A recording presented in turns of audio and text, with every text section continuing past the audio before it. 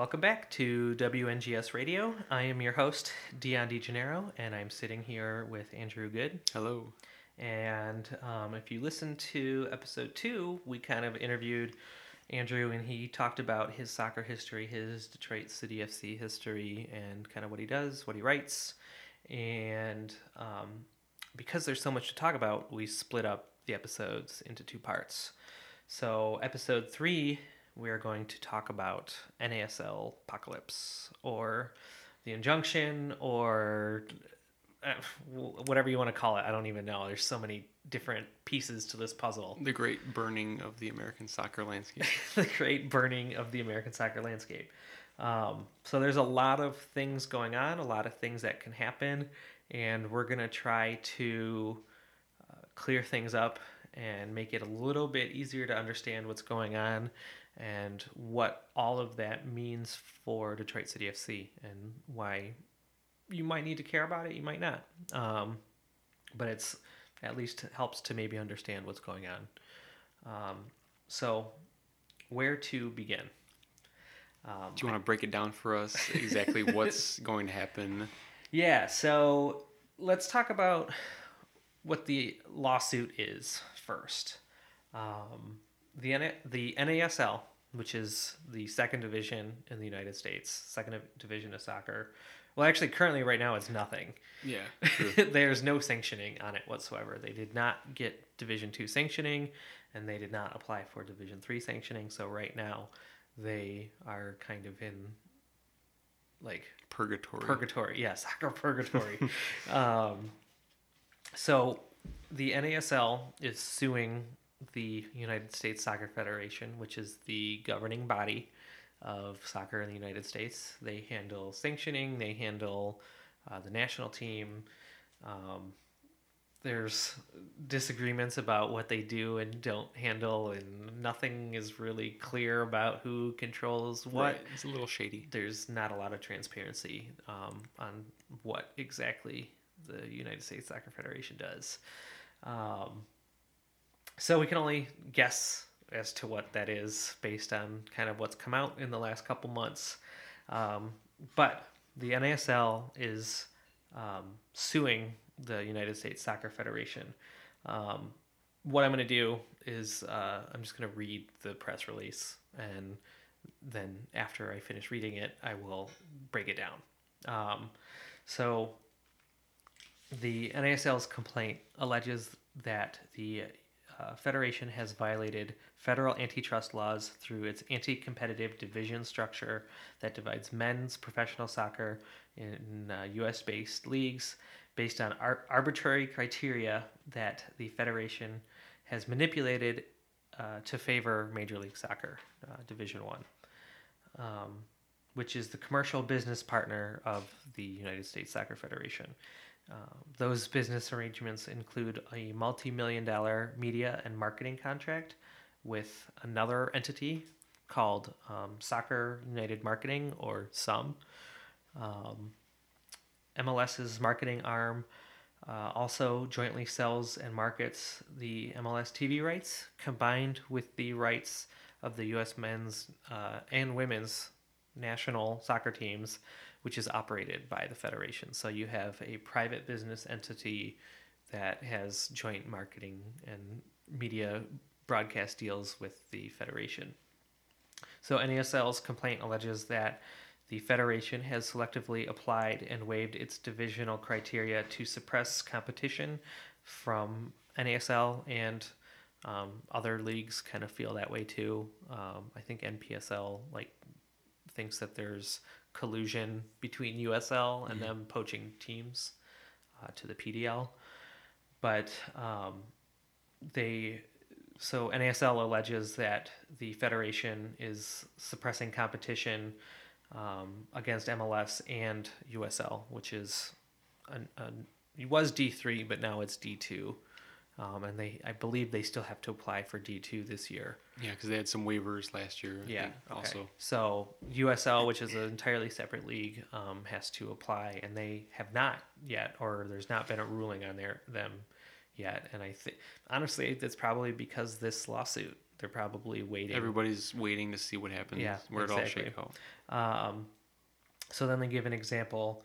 NASL says that under the current divisional criteria from the Federation, there are European clubs that have successfully operated for decades that would be considered ineligible for Division One or Division Two in the United States due to arbitrary requirements like stadium capacity and market size. I know that there's some people that disagree with that and say, oh, well, there's like divisional criteria in international leagues, which there are.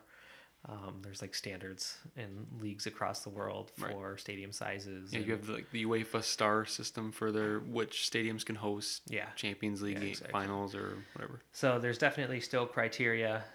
It's not correct to assume that other leagues around the world don't have criteria, but NASL's point still stands that there's definitely some teams in Europe that would not be considered D2 or D1 based on their stadiums or ownership requirements, definitely.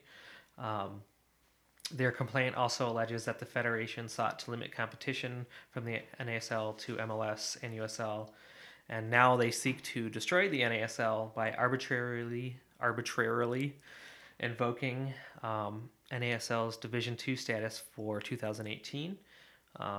And this complaint only seeks injunctive relief against the Federation's conduct regarding its divisional designations.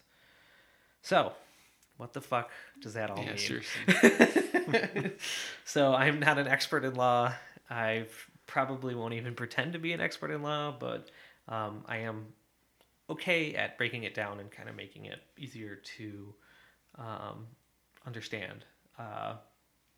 So, what is going to be happening when you're probably listening to this, which is Halloween 2017?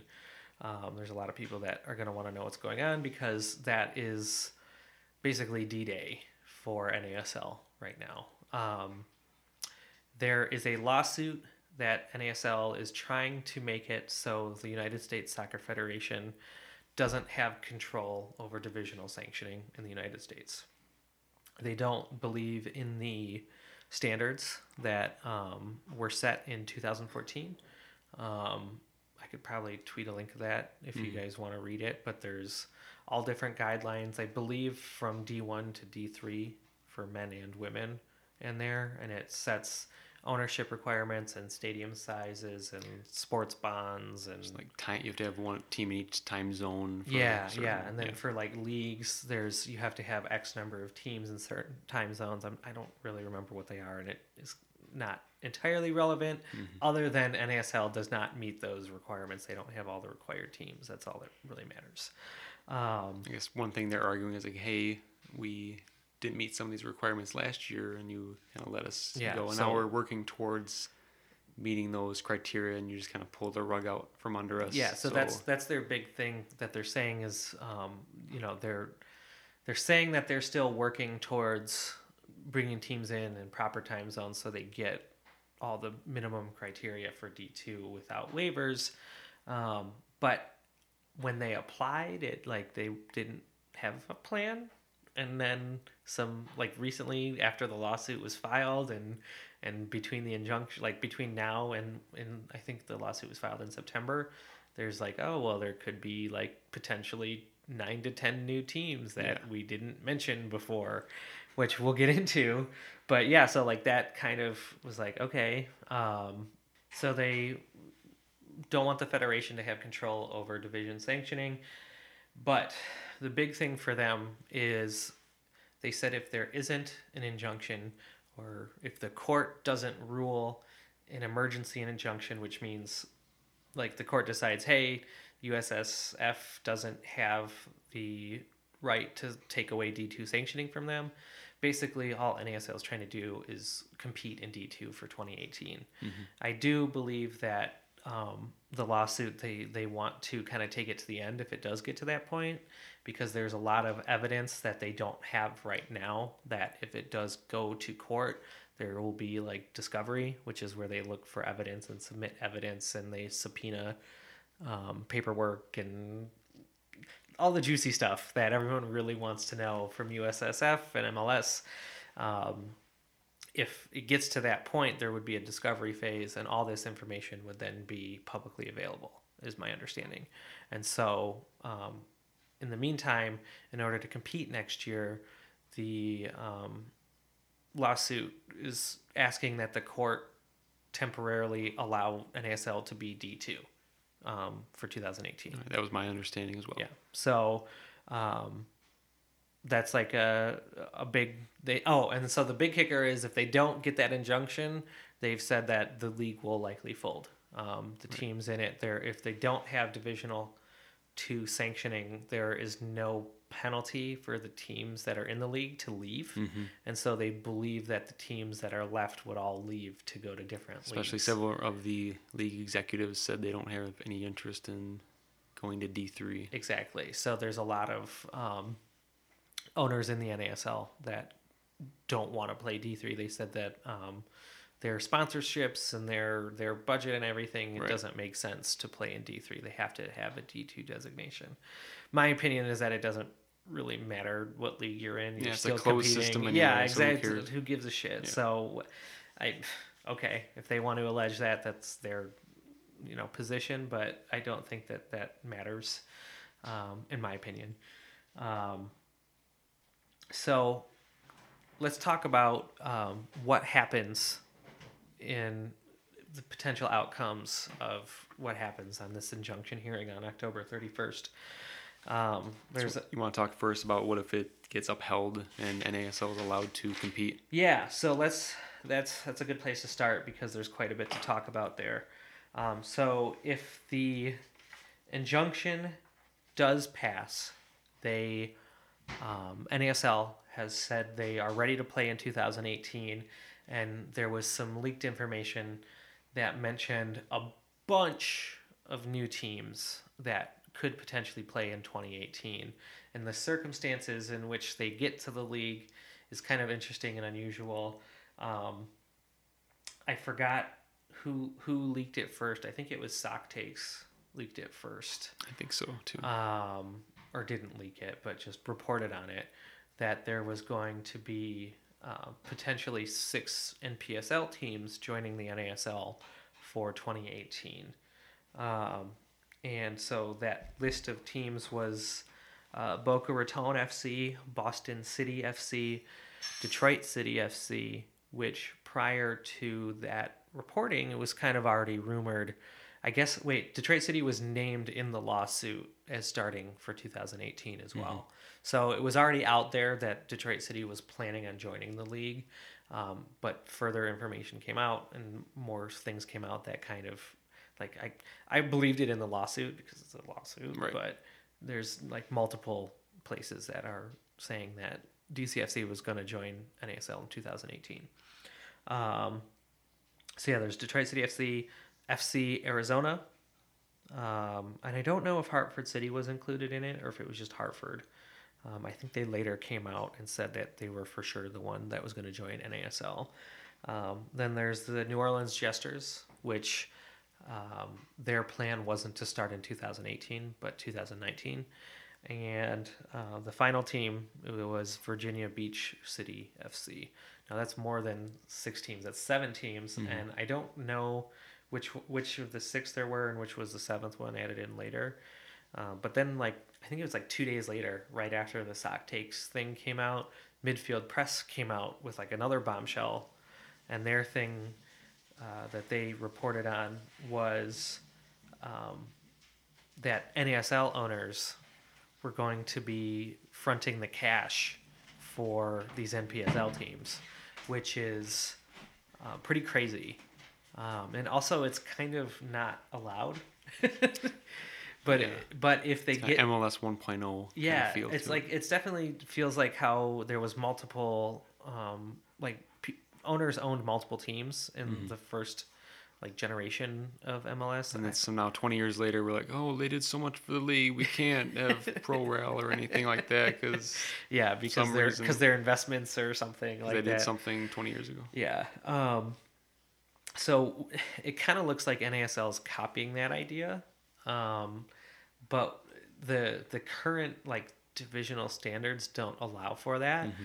But the assumption of everywhere I've read is saying that if they get that injunction, they're operating in a way that assumes they'll win the lawsuit. So the divisional standards won't matter anyway. So they're much as I wanna root for them, it seems like they don't really have it together. It doesn't. I don't know. It's really tough to say. Is this the right direction that Detroit City should head? I don't know. Yeah. Do you want to just for argument's sake, let's say the NASLs will compete next year? Yeah. Do you want to jump to that league and then you don't have any idea if it'll be around in a year? I mean, my opinion is we should try to get as high as we can. Yeah. Yeah. and because we definitely still have like this MLS elephant in the room that we have to deal with. Yeah. So I think trying to get as high as we can to potentially compete with that is good.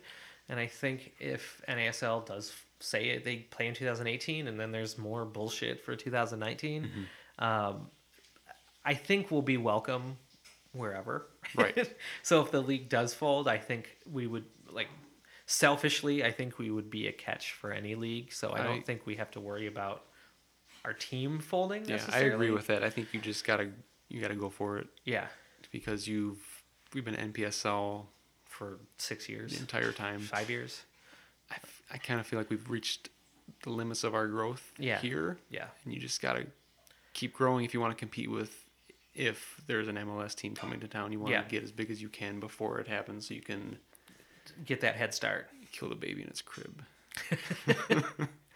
Have 10,000 people coming to our games and 8,000 people coming to their games. That would be awesome. Like the Pistons. Yeah. So there would be 3 different owners in the NASL that would be, I guess, funding the jump. And so each owner is allegedly going to be funding 2 teams each in addition to their own teams. There's no information on who's funding what. None of that's really publicly available yet. And also it's interesting to note that the list of NPSL teams is 7 teams, and the list of owners funding NPSL teams, there's only 6. So there's 1 team out of that 7 that's going to have an outside investor if they make the jump. Exactly. And so, I mean, the potential is there that's Detroit City FC. And I think someone asked us a question about that. JYAX or JAX NGS at JYAX82 asked, if the injunction is granted and City goes NASL, will the investment needed come from one of the NASL owners or someone else? So again, I think the answer is we don't know. We don't know. I've heard rumors that I don't really feel comfortable saying publicly, so I don't know. Based on the information that's publicly available, the potential is that we have an outside investor or one of the NASL owners buys into our club. I can tell you my personal preference is that we have not one of the 3 NASL owners. No, I don't. I would rather have a majority owner that believes in what we're creating and wants to continue that versus a billionaire that is trying to save their own investment. Yeah, I guess I was thinking of it another way. I thought maybe because they just want their league to keep going, maybe they'll just front us the cash, let us run it. Well, yeah, so that's the thing that you could argue too is if they do buy in and they're kind of doing it in a way that is a new way, they could potentially buy in, just front the cash and be like a non-decision making or like a shadow kind of owner, right, and just leave our existing front office in to control the team while they're, the name off on the accounting books. Yeah, exactly. Yeah. So I think it's pretty obvious that the guys who are going to be fronting the money for these teams are probably not going to be controlling the everyday operations No. of the. They're not going to do 3 teams at once. That's No. you have other people do that know the team and know the area and their market and all that. So that is potential, but I'd rather have an investor kind of buy into what we're creating versus, again, someone looking out for their own investments. Yeah, I think that would be best case scenario. I guess I would have to see. Yeah, I mean, it depends who it is, and there's so many different factors.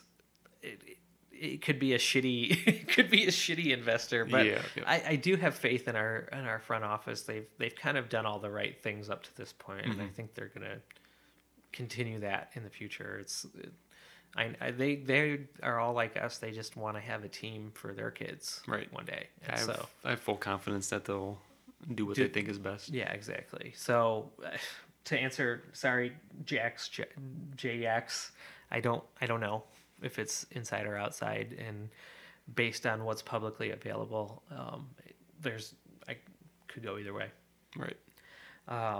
So let's talk about if the NASL doesn't get its injunction. If it all blows up. If it all blows up, and that's the end of the NASL, there's a lot of things that could happen. But what I'll talk about what happens if it doesn't go through. I guess one thing that hasn't really been clear in anything that I've read, and other than just some tweets here and there from kind of more legal expertise people than me, is if the NASL does not get its injunction, that does not mean the lawsuit is over. That just means that they don't have D2 sanctioning, but if they wish to continue the lawsuit and fight against the federation, there's nothing that says they can't. But what is happening is the federation filed a motion to dismiss the lawsuit, and that's on a completely different timeline. I think they're submitting evidence through like the end of December, like before Christmas. December, I think 22nd was the date of that. So there is a motion to dismiss the case entirely, which will happen regardless if NASL gets the injunction. They still have to go through all those steps. And so, October 31st isn't necessarily the end of it for NASL. You thought we just had one legal thing to pay attention to. You have no, two. There's like multiple factors in here that kind of matter to the league. So if that injunction doesn't pass, the lawsuit could continue. The federation still could come burning down if there is evidence that they find that there's been collusion.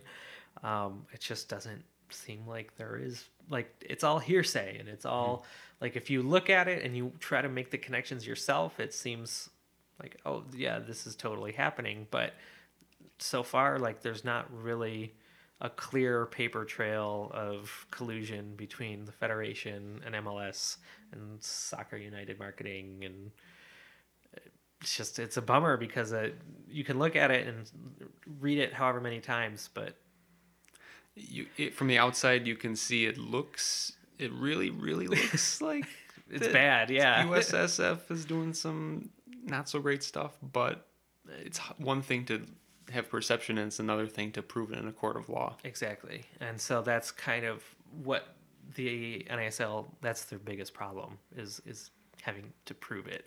It sucks because this is all happening before the USSF presidential election. Yeah, in February. It's like casting these huge clouds over so many different things. If there's a new president coming in, he gets to deal with whatever mess has been made just before he takes office. Or if nothing changes, then it's just going to be more of the same. Right. So it's kind of shitty either way. Well, I'd rather see somebody else. I mean, yeah, I would too. 100%. I would totally. I'm Gulati out all day. Oh yeah. But it's a shitty situation. Mm-hmm. So if the injunction doesn't happen and so NASL's gone, does that mean there's no more D2? No, because USL could be one of those leagues, but there's also NISA, and NISA you've probably, if you follow Detroit City FC, we've talked about it quite a bit, because for a long time there was rumors and speculation that we were going to be joining that league from day one. And when the teams got announced, there was no Detroit City, and we were like, that's weird. Is there another page to that? Exactly. So so then it later came out like, oh, we were shooting for NASL instead. So it kind of seems like our owners had the same idea we did, where we want to talk, like, you want to get as high as you can. And I think our owners are kind of on that wavelength too. They want to be D2 and they want to fight MLS or have a head start on MLS. And for whatever reason in this country, like, people care if it's pro soccer, and they care which division it is, even though the play across the board is pretty similar. And it's not like we're watching Barcelona out there, whether it's MLS or D4. Well, have you seen Atlanta United play? They're best expansion team ever. Yeah, they're actually pretty good this year. Yeah, it's true. But let's put that wholly on that Argentine coach, because he's Argentine. Right. Tata. There you go. But so hold on, I have to take a drink. Okay. Too much talking. So what could happen if the injunction fails is NISA starts in spring 2018. The NPS, there's too many fucking acronyms. The NPSL teams that could have potentially went to NASL, you would assume if they could go to NASL, then they could easily kind of fit into a D3. I would think so. In NISA, you would think. The question is there outside investment to make that happen? That's kind of yet to be seen, but let me kind of go over what NISA's plans are. I went over Peter Wilt's Pro Rel paper that he put in Midfield Press. I think it was last week or 2 weeks ago. Yeah. So he writes about NISA's vision and plan, and there's a couple bullet points. And he says the plan is to create a new pyramid not connected with MLS or USL. He wants to create an open system of promotion relegation. He wants to advocate and push for a minority percentage of fan ownership of clubs in NISA. He's advocating and pushing for academies and links to foreign clubs, so partnerships with clubs overseas. And advocating and push for training and solidarity payments to youth clubs. So it's basically just this gigantic crowd pleaser league. Yeah, it sounds amazing. It sounds amazing. It's like everything you could possibly want. I'm getting sweaty hearing about solidarity payments over here. That is excited. Like low key, like the biggest game changer, I think, for soccer development would be solidarity payments. Just give them their damn money. Yeah, it's insane that they don't. Do you want to explain what solidarity payments are, if you understand it at all? Basically, from my understanding, if let's say, just using DeAndre Yedlin as the example, that there's I don't know if it's a lawsuit or it's just his youth club that developed him. Yeah. They're trying to get money from Tottenham, who he played for. Right. Yeah. So Tottenham would have had to pay his youth club that he developed at to acquire him, basically. I guess it's for whatever transfer to from like a development to a pro, to a D1 professional. Then they owe money to every youth club he played for along the way. Do you know? Because apparently they do still make those payments, but I thought I read somewhere that it goes to the federation. I'm not sure about because I know the U.S. system is all different than European, it probably depends on like if they go through like an MLS academy, the payments go to either the league itself, not that team. Maybe it's not the federation. Maybe I'm thinking of that. But yeah, so solidarity payments. Just as an example, like if you're just leaving the American system aside, because it's really complicated and confusing. So if you're a kid in England and you get you play for your local team, and then you move up to some academy, and then you get transferred to another team. Yeah. Some of that money would go to your original youth team. Okay. And that gives them the incentive to invest in player development. It allows kids who can't afford to It kind of eliminates pay to play. Because everybody talks about getting rid of pay to play. Well, somebody has to pay for it. Exactly. And that would go a long way to solving that problem. Because they would be getting money coming in from pro clubs to pay for players that they've taken from those academies. And the big thing now, everybody's talking about the U.S. missing the World Cup and our player development's behind. Yep. That's a huge way to just kind of fix that problem. People respond to incentives in every walk of life. Well, not just people, but like organizations. Yeah, exactly. So if you can make money from developing young players, you'll have more of an incentive to do it. And over time create better players throughout the system. Yeah, absolutely. So that's kind of NISA's vision. And like I said, it's like the crowd pleaser. It's kind of the dream scenario. Let's talk about. To my knowledge, there's never been in a country 2 competing pyramids. Have you ever heard of anything like that? Not that I'm aware of. Yeah, no. So it's like totally. When I first heard about NISA in the spring of this year, even to me, right off the bat, it sounded like they were trying to create a new federation, and all the things that NISA is trying to do is really what a federation should do. Yeah. It shouldn't be on a league to create that environment. You mean it's not all about making money? No, it's not. I mean, it is right now, but it doesn't have to be. But yeah, so like kind of when I first heard about NISA, it really felt like they were trying to design a better federation, but disguise it as a league. And when Peter Wilt came out with this second piece, it further cemented my belief that they're trying to create a separate federation. That's interesting. Yeah. And so then the question becomes, will FIFA recognize it? Right. Because FIFA has standards of things that they require from federations to be a member of FIFA. And right now, even the United States Federation isn't meeting all of those standards. The big one is Pro-Rel.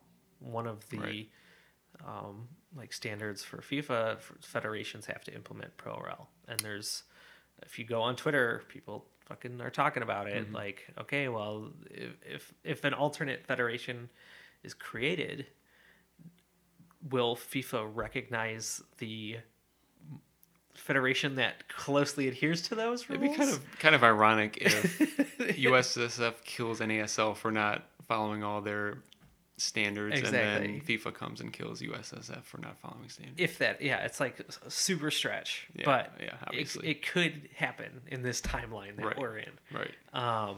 But I just think, do you trust? So I'm asking you, do you trust FIFA to side with a trust?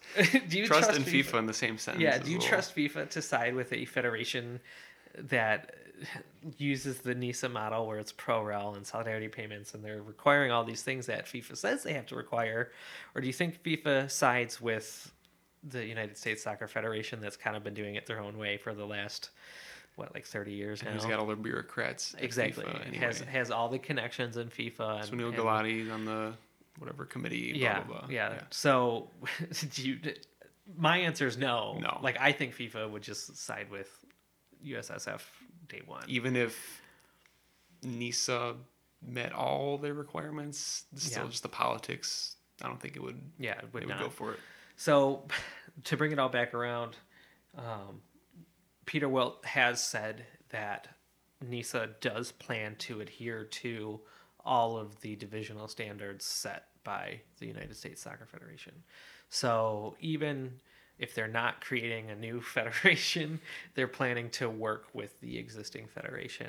It'll be interesting to see whoever gets the presidency of USSF, if his vision aligns with NISA, if they'll look more favorably on it. Yeah, that's actually, I think, something that's not been talked about if Wijnaldum gets in, he's said a lot of similar things. Of course, that's, again, crowd pleaser. So They kind of naturally align, so it would be interesting to see if a president then aligns with NISA, which is, what, for example, if Ronaldo does get the presidency, I think he would, but it's tough to say.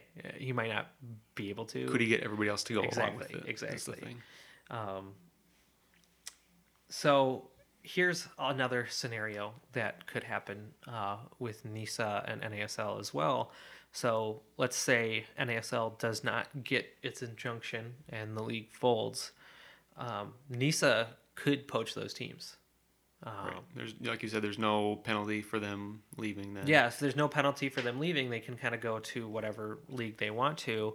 And I think several of them said they have no interest in joining USL. Yeah, so, and I can't blame them personally either. So this kind of brings me to another question that was asked, and we're going to talk about the relationship between NISA and NASL. So Dave asks, his Twitter handle is @DS4DCFC, and he asks, what is the likelihood of a NISA-NASL merger? Would this be a good move as a starting off point and then build up from there? I don't think it would be a merger as much as a refugee situation. I know NISA's original platform, they wanted to have, like you said, the new pyramid with pro rail between NPSL. Yeah, part of NISA NISA's success is having a D2.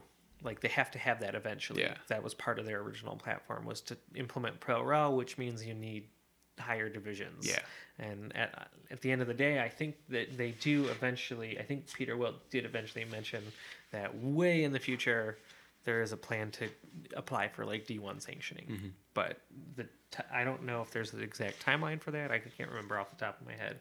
But that it was something that he mentioned, was like, if you're going to do pro rail, you have to do it the entire pyramid. You have to do it from D1 down to the amateur sides. So if NASL folds, that kind of throws a wrench in that, because all of a sudden there's no top division for you to get promoted to. Yeah, so I've heard, I can't remember where I first read it, but what could happen is NISA could take the NASL teams and could take the potential NPSL teams that were going to go into NASL for 2018. And there's also the NPSL teams that were just going to join NISA. Like exactly, for D3 and beyond that. But NISA could create a D2 in 2018 if they wanted to, and if the teams were available to do that. And so you could do that, like you said, as a refugee type situation where you're pulling all these teams that don't want to go USL.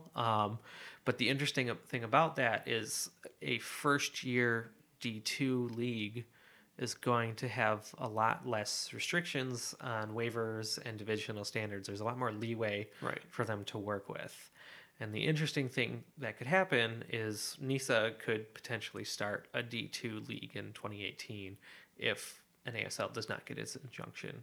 Yeah, they could just swoop in, and all of a sudden you have another D2. And I got to imagine that those conversations are happening.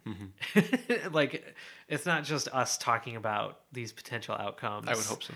Yeah, well, it's true. Like, you never know, but you would hope that this is all being discussed. But that's something really interesting that could happen. You could the Cosmos, Indy, all these teams, Miami Jacksonville, FC. Miami, all of these teams could be a NISA D2 side in 2018 if NASL does not get their injunction.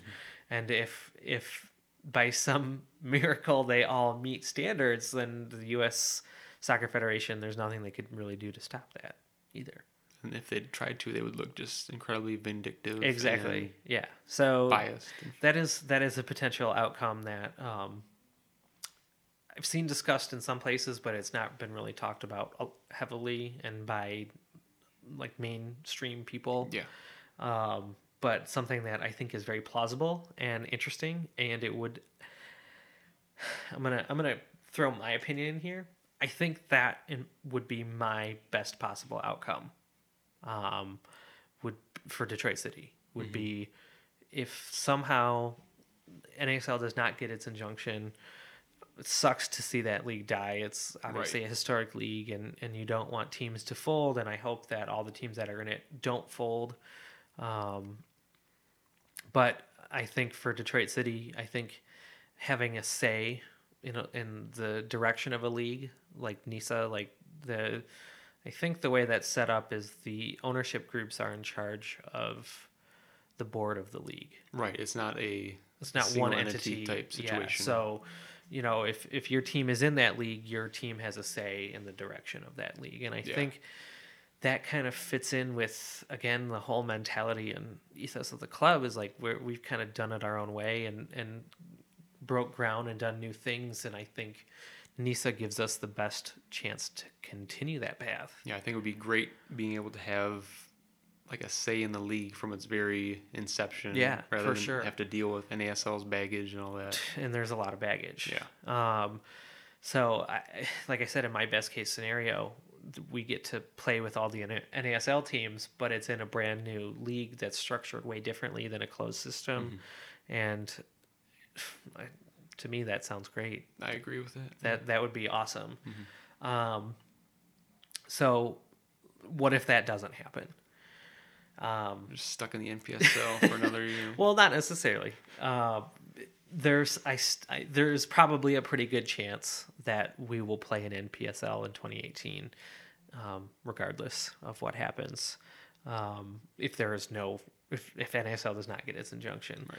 I think it's a stretch to see NASL, or I'm sorry, again, too many fucking acronyms. I think it's a stretch to see NISA playing spring 2018. Yeah, as we talk right now, they're not even a thing yet. Yeah, they're not. They haven't applied for sanctioning. They're not a league. They're not. Right. They have nothing. They're just an idea. They're an idea with backroom conversations that have happened. Peter Wilt tweeted they're going to apply for sanctioning. He said October/November. This was like back in September. He put it out. So obviously people are kind of waiting to see what happens to NASL. Pretty much like all vultures circling. I was going to say, well, that's a great analogy. I was going to say it's like a holding pattern. Yeah. But vultures circling is also very accurate. So where were we at? So yeah, I think it would be a shock if NISA played spring of 2018. Mm-hmm. I think it is very possible that they start fall of 2018, or even I think they're trying to do like a normal soccer schedule. I quote normal, the European calendar. European calendar style. So, and if it's not that, I think it's spring fall. That's maybe the one thing about Winall that I can't agree on. I don't want to go sit at Keyworth in the middle of January. December, I'm sorry. January. 10 degrees. No, it sucks on like those early spring matches where you have to like bundle up. It's like if 50. It's raining. Yeah, just 50 is brutal. No, so the European calendar doesn't work for all of the United States. It's not all Europe. Like Scandinavian countries have like this. They play this spring to fall. Yeah, there's no problem with that. I don't think. So I don't know off the top of my head which calendar NISA is going for. I think it might be the spring fall, which makes more sense in my opinion, and your opinion too. So at the very least, if the worst thing that could happen is we play NPSL, and that's really not even that bad. Because Lansing's gone. So Lansing's gone. Honestly, I would have preferred Ann Arbor to disappear off the face of the earth. Gone. But Lansing's gone, and they've always been a thorn in our side. Right. One less annoyance. Until we haven't seen any news on NPSL expansion. Yeah, true. Yet, so you never know. That's a whole other thing to deal with. They could have a replacement club pop up in Jackson or something. Jackson, or I've heard rumors for like Oakland County can make the jump from the. I don't think Oakland County will make the jump. I actually just bumped into the guys, the co-owners. Yeah, and they're good guys, but I don't think they're making the jump up to the NPSL. Livonia City. Who knows with Livonia City? I think it's funny. I've heard rumors of like there being a Flint NPSL team, really, and it may or may not be associated with Waza. But I don't know if that's going to happen or anything like that. Break out the cleats for the outdoor season. Oh, for sure. He'd be all over that. So yeah, like I said, the absolute worst thing that could happen is we stay in the NPSL for 2018, at least the spring. If NASL folds, the potential for us to join NISA in fall of 2018 is still there. We might. Honestly, that'd be pretty cool too. Get one more season in PSL and then start something after the summer. Yeah, I haven't thought about that. Yeah. Do you think they could do that, or do you think they would have to kind of ramp up and skip the NPSL season while they get the new roster together? I mean, why wouldn't they get the revenue? Yeah, that's true. I think not playing at all would probably. I guess that could be the worst outcome. Yeah. Is not playing at all Right. in preparation for NISA in 2019 or fall of 2018. But no, I think it makes sense to just play. Yeah, if probably. you can. So yeah, like you could potentially play NPSL and then in the fall start NISA. That'd be awesome. That'd be pretty cool. It's another thing I've heard and thought about. I'm like, yeah, that'd be cool. So, with that being said, I guess the question is, but for NISA, then who backs the team? Yeah. So again, would it be an outside investor or well, at that point it would probably have to be an outside investor. I don't think one of the NASL guys would then front the money. Because why? Yeah, exactly. Why would they? Yeah. They're not protecting anything more than their own team at that point. No. So it would definitely have to be an outside investment, and I've heard, and there's been reports on it that they've been working with potential investors, locally, nationally, and internationally. So there's probably people interested in investing, but as far as concrete stuff, the team's been pretty tight-lipped about that. I haven't reached out. I actually planned on reaching out to them today, but then I didn't. Would have been a good thing to talk about to see if they had a comment. But my assumption and the reason why I didn't is that it was just going to be no comment. Yeah, I would imagine. At least until the injunction ruling happens, and then I think there's going to be a lot of news coming out tomorrow and beyond, and things changing and investments starting to happen, not just with our club, but across the country. Yeah, it's been quieter than we would have liked to see, but I think after tomorrow, or if you're listening to it, it's today. Or if you, in the past, if you listen to this in the future.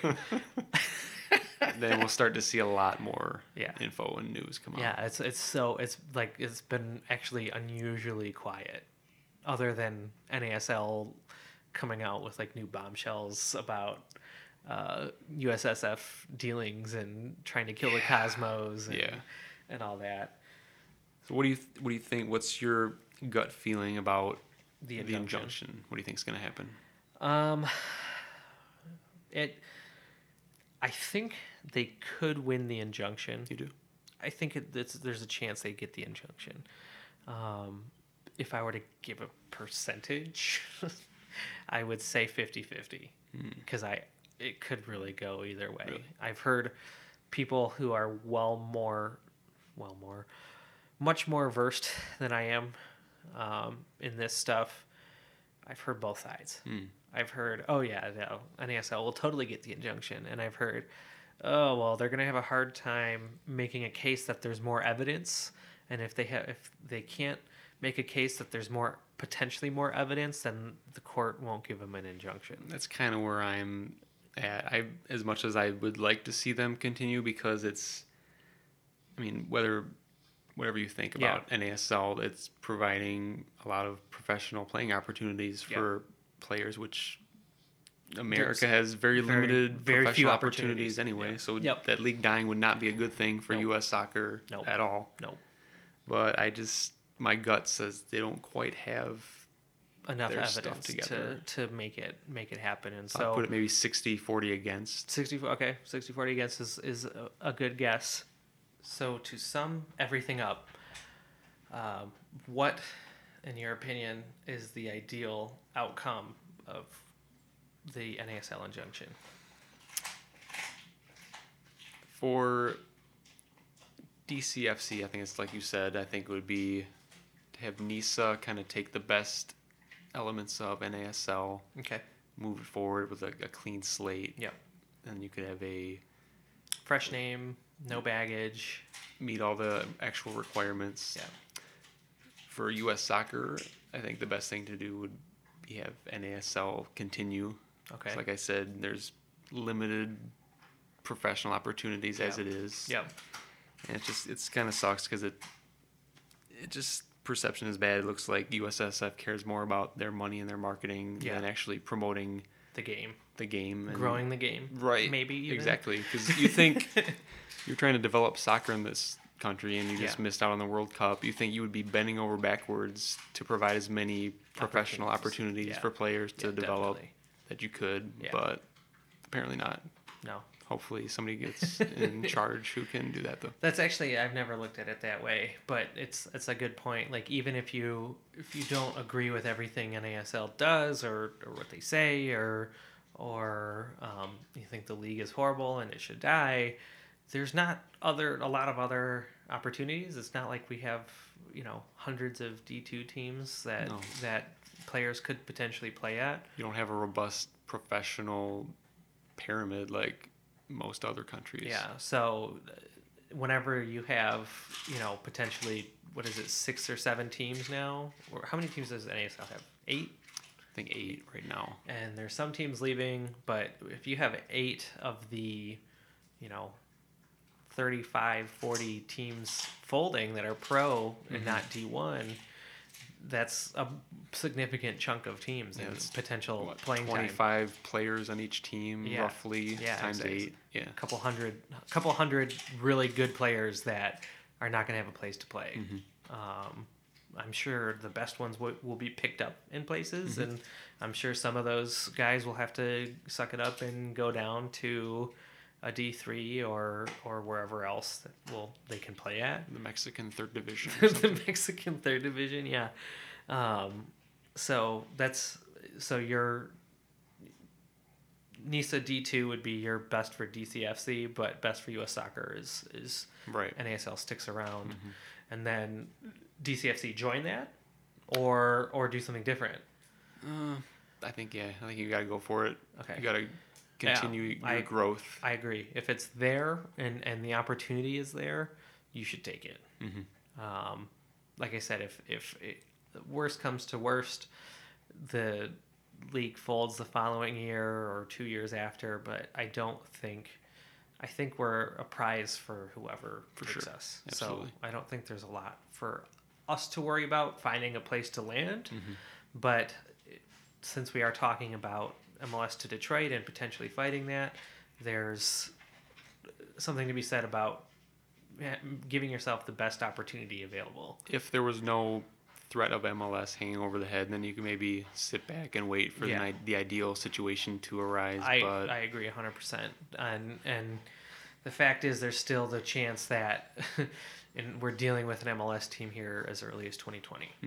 And so to have a couple year head start on that, and to be able to develop a pro team and to advertise it and to get the word out, because like I said, for whatever reason, like people care about that word pro, and even to the point that they care if it's D1 or D2, which in my head, who cares? Right. I don't give a shit. I just want to have fun. I just want to have a local club to support and go to and have like a longer season and a team to support. But for some people that matters.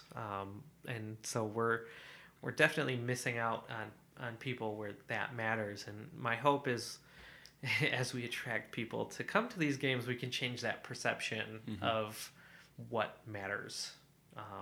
It's not the division it's in or the league they play in, or I would even argue if it's level of play. Yeah, level of play. If it's amateur or pro, I don't think it matters on having a good time and having a club. It's all that matters is that you do have a club.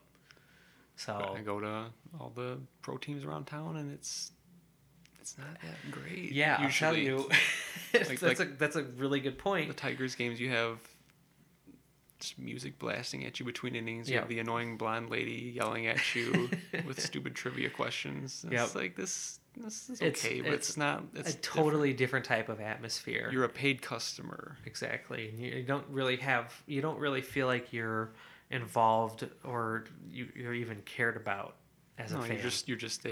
You're there. You're paying for entertainment, right? And that's pretty much all it is when you talk about the different pro sports around here. And I'll tell you, definitely, like, DCFC has ruined other sporting experiences for me. Like, I don't enjoy going to Red Wings games anymore, and I used to go multiple times a year, and it feels really different. Yeah, and I just don't feel. I guess I don't feel like I'm getting a good bang for my buck because they're super expensive now as well to go to games, between ticket prices and parking and concessions. Well, if you go to the Pistons game, you can just get it for $2. You know? Is that how much the tickets are? I don't know. I'm sure. I mean, I heard someone got first row seats behind the bench for $50. Yeah, my brother said a couple of his friends went to a Pistons game and they just got like the $15, $20 tickets for the upper bowl. Yeah. And by the end of the game, they were down 4 rows from the court. Because, like, no one gives a shit when it's that empty. It's like, oh, you better stop them. So yeah, it's ruined other sport. There's nothing like it. And I say this all the time. I've been to different stadiums around the country. I've been to different soccer games at all levels around the country. You've been to Argentina. I've been to Argentina, and to be fair, Argentina was way better. Oh yeah, but there's nothing quite like the Detroit City game day experience in the United States, like what we have. And that sounds kind of pompous and arrogant. It does, but people who come from out of town say it too. People come from across the world. With Steve on a soccer tour. Yeah. He said it's very special. Yeah, he said definitely there's been people that have visited and are, probably not as biased as we are, that have said kind of the same thing. So it's, again, all that to me that matters is not the division we play in or the quality of the players, but just that we have this thing, and I wouldn't want it to go away. So that's kind of where I'm at. And like I said, probably the worst thing that could happen is we kind of go on hiatus until there's NISA, if that's the option our owners I can't see they would allow that to happen. Yeah, I really don't either. So like I said, probably the worst thing that could happen is we play an NPSL for spring of 2018 and then look at our options for potentially fall of 2018 or beyond that. Right. What do you think is the most likely? Honestly, I think that's what it is. Stay in NPSL. Yeah. I think so. I probably agree with that. If I had to bet right now, probably what I would bet on. Bet right now before the injunction happens and before all this other information. The time of recording, that's kind of seems. I'll come back in a week and I'll give a different answer. Well, we can Skype you and you can chime in and be didn't mean that. I was totally wrong. No, my guess is it'll be either we play NPSL spring 2018, NISA fall 2018, or NASL gets its injunction. Yeah, I think those are the two. And then from there, if they do get the injunction, it's like I said, stuff's going to start moving really fast because they got to prepare for 2018. There's a lot of shit that needs to get done, a lot of paperwork that needs to get signed, a lot of business deals that need to happen. When does the NASL season start? April, if it were to start. I think it's April. Yeah, so you have 4 months to put together a full roster, and that's not just us, but that's 6 to 10 other teams. Oh yeah. There's also 2 other teams that I forgot to mention, or 3 other teams that NASL is going to be allegedly getting in 2018 that are new, and it's California United FC, San Diego 1904, which I don't know. Did you hear about the name, how they got that name? No. I guess 1904 is like slang for the city, allegedly. Okay. But a lot of people, did you see the movie Anchorman? Yeah. So a lot of people jokingly say, because in that movie he says like San Diego was founded in 1904. By the Germans. By the Germans, and it means whale's vagina. Right.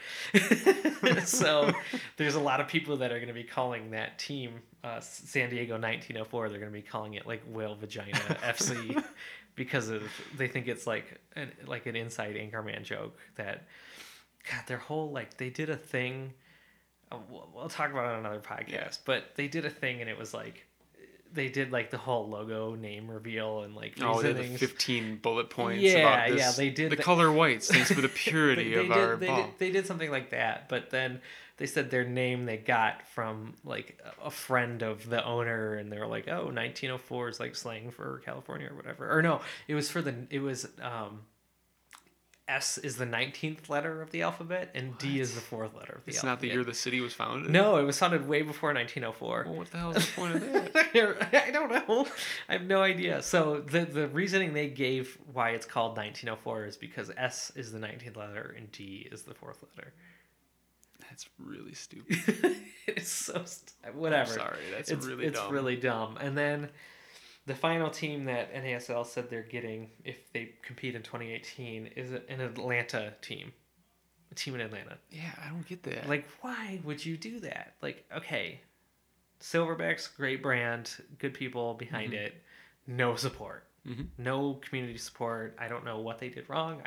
I don't know enough about them to really comment on it. But you have an incredibly successful MLS team there. Yeah. Why... would you try to fight an already established team that has broken records and yeah, it's not just a pro team, it's the leading attendance team of any soccer in the United States, and is it also beating most hockey and I was going to say it's also beating other sports as well other than football. Mm-hmm. So it just doesn't make sense. So no. I hope that team doesn't pop up. Yeah, it just seems like a bad fit. Yeah, it's not very forward thinking, I don't think. So, yeah. So basically, what we came to the conclusion to is that we have no idea what's going to happen. Yeah. And it's still really complicated, and we kind of broke it down very simply, and didn't go into a lot of detail that in theories and conspiracy theories. I try to avoid that for the most part, or at least speak somewhat objectively about it. I definitely side with the NASL in the extent that our federation needs major reform. Mm-hmm. And their course of action right now, I think, is the best chance we have at that. Yeah, I'm happy they're doing it. Yeah, and so even if they don't get their injunction, I hope they do keep following through with it, and even if that league folds, that they get to start to subpoena paperwork, right, and get all that information out there publicly, because and even though the league might go away, that could leave a great legacy. Hey, you were the for sure. That's for some real definitely change. That's definitely a good way to look at it.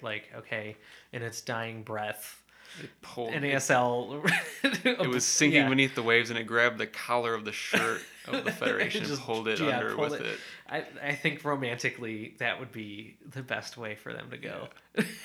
And I could totally get behind that. Oh my God. Pull the pin on the hand grenade. Yeah. And smile. Just run in and hug USSF and just end it. So yeah, I think that would be awesome. And I think it would be a fitting end to that league's legacy. I don't know if that's insensitive or whatever to the fans of that league to say, but fuck it, man. We got to have change. And if, well, like we say, you shouldn't be fans of the league anyway. You should be fans of the club. Exactly. So the league could go as long as the clubs don't.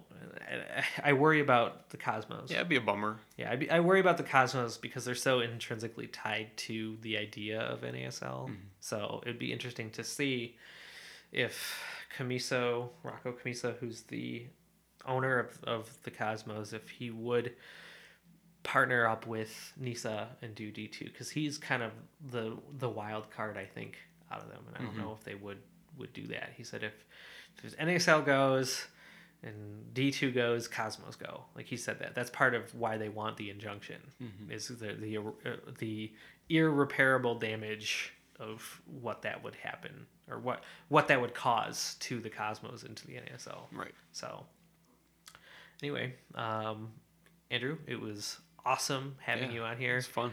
It was fun. we recorded a lot, probably an hour and a half or so of content. So I'm glad we broke up those episodes. And it's, more for people to listen to if they choose to. Which they should. Which they should, because it's going to be great. So anything else you want to add? No, I think that's about it. I can't think of anything else to talk about. Cool. So again, I know I mentioned it on episode 1, but check out Andrew's website. Do you want to give the URL for that? boysinrouge.com. Okay, cool. At Boys in Rouge on Twitter. Cool. And you're on YouTube? Yes. It's Boys in Rouge? Yes. And you're on Facebook? Yes. Also Boys in Rouge? Yes. Cool. So you got your bases covered. There you go. So I haven't produced much lately. I was kind of burned out at the end of this season, but I'm gonna try. Very common. Yeah. Very common for all of us. Get back on the horse. Yeah. Soon. Well, there's no shortage of things to talk about and speculate, and it's about to get crazy. And it's about to get crazier. So yeah, definitely check out his website, and he's a great follow on Twitter too. If you haven't already, highly recommend it. And my favorite thing about his stuff is you can go back and you can pretty much read the history of City post by post. That was one of my big goals. So for the new people who just joining the fan base, exactly. They can kind of go back and see. There's like a chronicling where this stuff came from. They can read about the fire trucks. They can read about.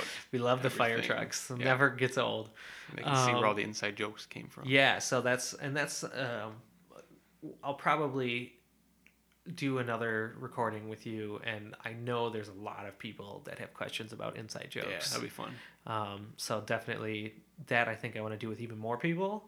Mm-hmm. More people recording, probably 4 or so. I don't have a timeline when, but definitely kind of going through city history and talking about inside jokes, talking about the lore of the club. Yeah, because that's a big question and a lot of thing that people want to know who are new, because there's so much, and like if you haven't been here, could definitely get confusing. Mm-hmm. Like all the little like memes and inside jokes there's still some things I don't even understand. there's some things that I don't even understand. Like, oh, okay, I guess that's a thing. Okay, you just roll with it, because that's how we do it. So all right, guys, thank you for listening. Thanks. Yeah, Andrew, thank you for coming. Thank you very much for recording. Check us out on iTunes. You can subscribe on iTunes. Leave a rating if you enjoy it. 5 stars would be the most helpful.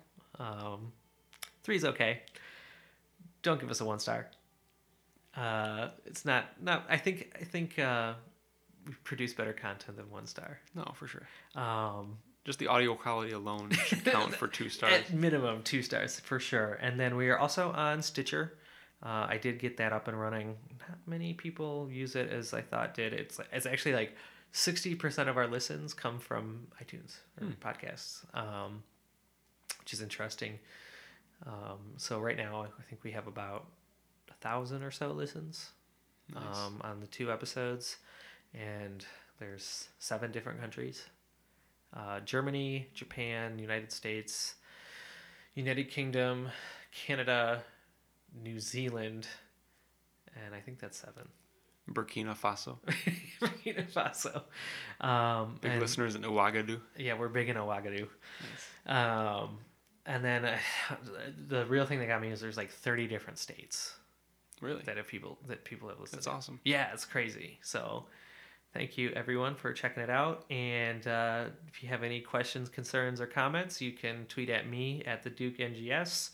If you have any questions about Boys in Rouge, tweet at him. Do you have an email? Yes. boysinrouge@hush.com. There you go. So if you have any questions with him, I know you're starting some new projects next year, and yeah. You want to talk about that at all really quick? Oh yeah. Okay. Just we haven't finalized exactly what we're doing, but Robert Sherman's gonna be fan favorite. Working with me. He's going to be doing a lot of photography, maybe some post-game interviews, some game recaps, that kind of thing. Very cool. So you're just going to have more content, right? For people. That's the goal. And that's always the goal. Mm-hmm. So that's cool. And do you ever accept like guest writers or anything like that? Yeah, if it's decent. Who decides? Is there divisional Me. standards for guest writer? Okay, I just read it, and if I like it. So you're Gulati of Boys in Rouge, right? Okay, but yeah, for sure. So if you're interested in any of that, I'm sure Andrew would be more than happy to go over stuff and talk to you about potentially guest writing if that's something you're interested in. I don't want to like decide for him, but definitely if you're always like if you like creating content, there's places to put it. Mm-hmm. So, yeah, that's all from me. Thank you for listening, and fuck Ohio.